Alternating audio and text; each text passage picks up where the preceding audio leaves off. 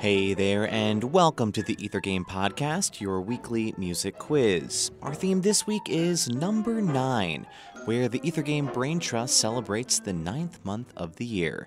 So here's how it works. You'll have 60 seconds to name this nonary piece. Good luck.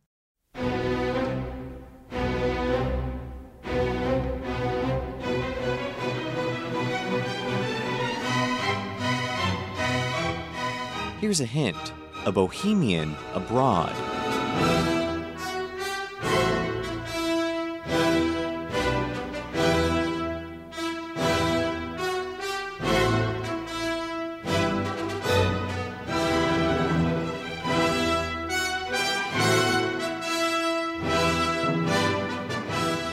Time's almost up. How about a bonus question? This composer wrote this work while living in what city?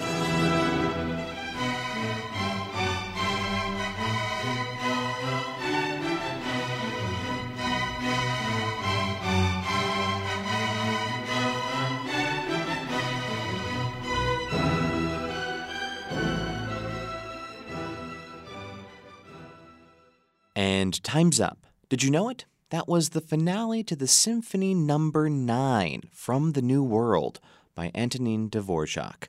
Antonin Dvorak wrote his 9th and final symphony while living abroad in New York. The Czech composer moved to New York City in the 1890s after he was offered the position of director of the National Conservatory of Music for a hefty sum of money, around $400,000 a year in today's dollars.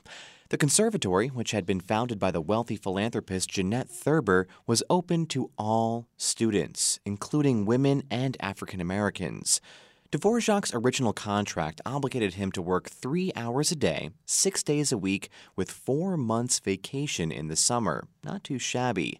During his stay, Dvorak avidly studied American folk music, and some have heard loose quotations of specific American melodies in his 9th symphony. He would only stay in New York for another 2 years, with the economic depression of 1893 forcing him to return to Europe in 1895. We'll have more pieces divisible by 9 on our number 9 episode of Ether Game this Tuesday. Here's your teaser for that show.